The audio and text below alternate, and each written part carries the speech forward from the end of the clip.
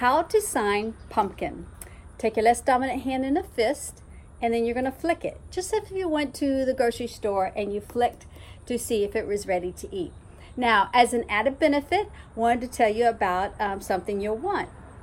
So go online to aslteachingresources.com and click on the resources. Here you can search for the word pumpkin, and you can download this lesson plan to teach about pumpkins, especially for this fall season. And you'll get the wall chart and also the lesson for the kids.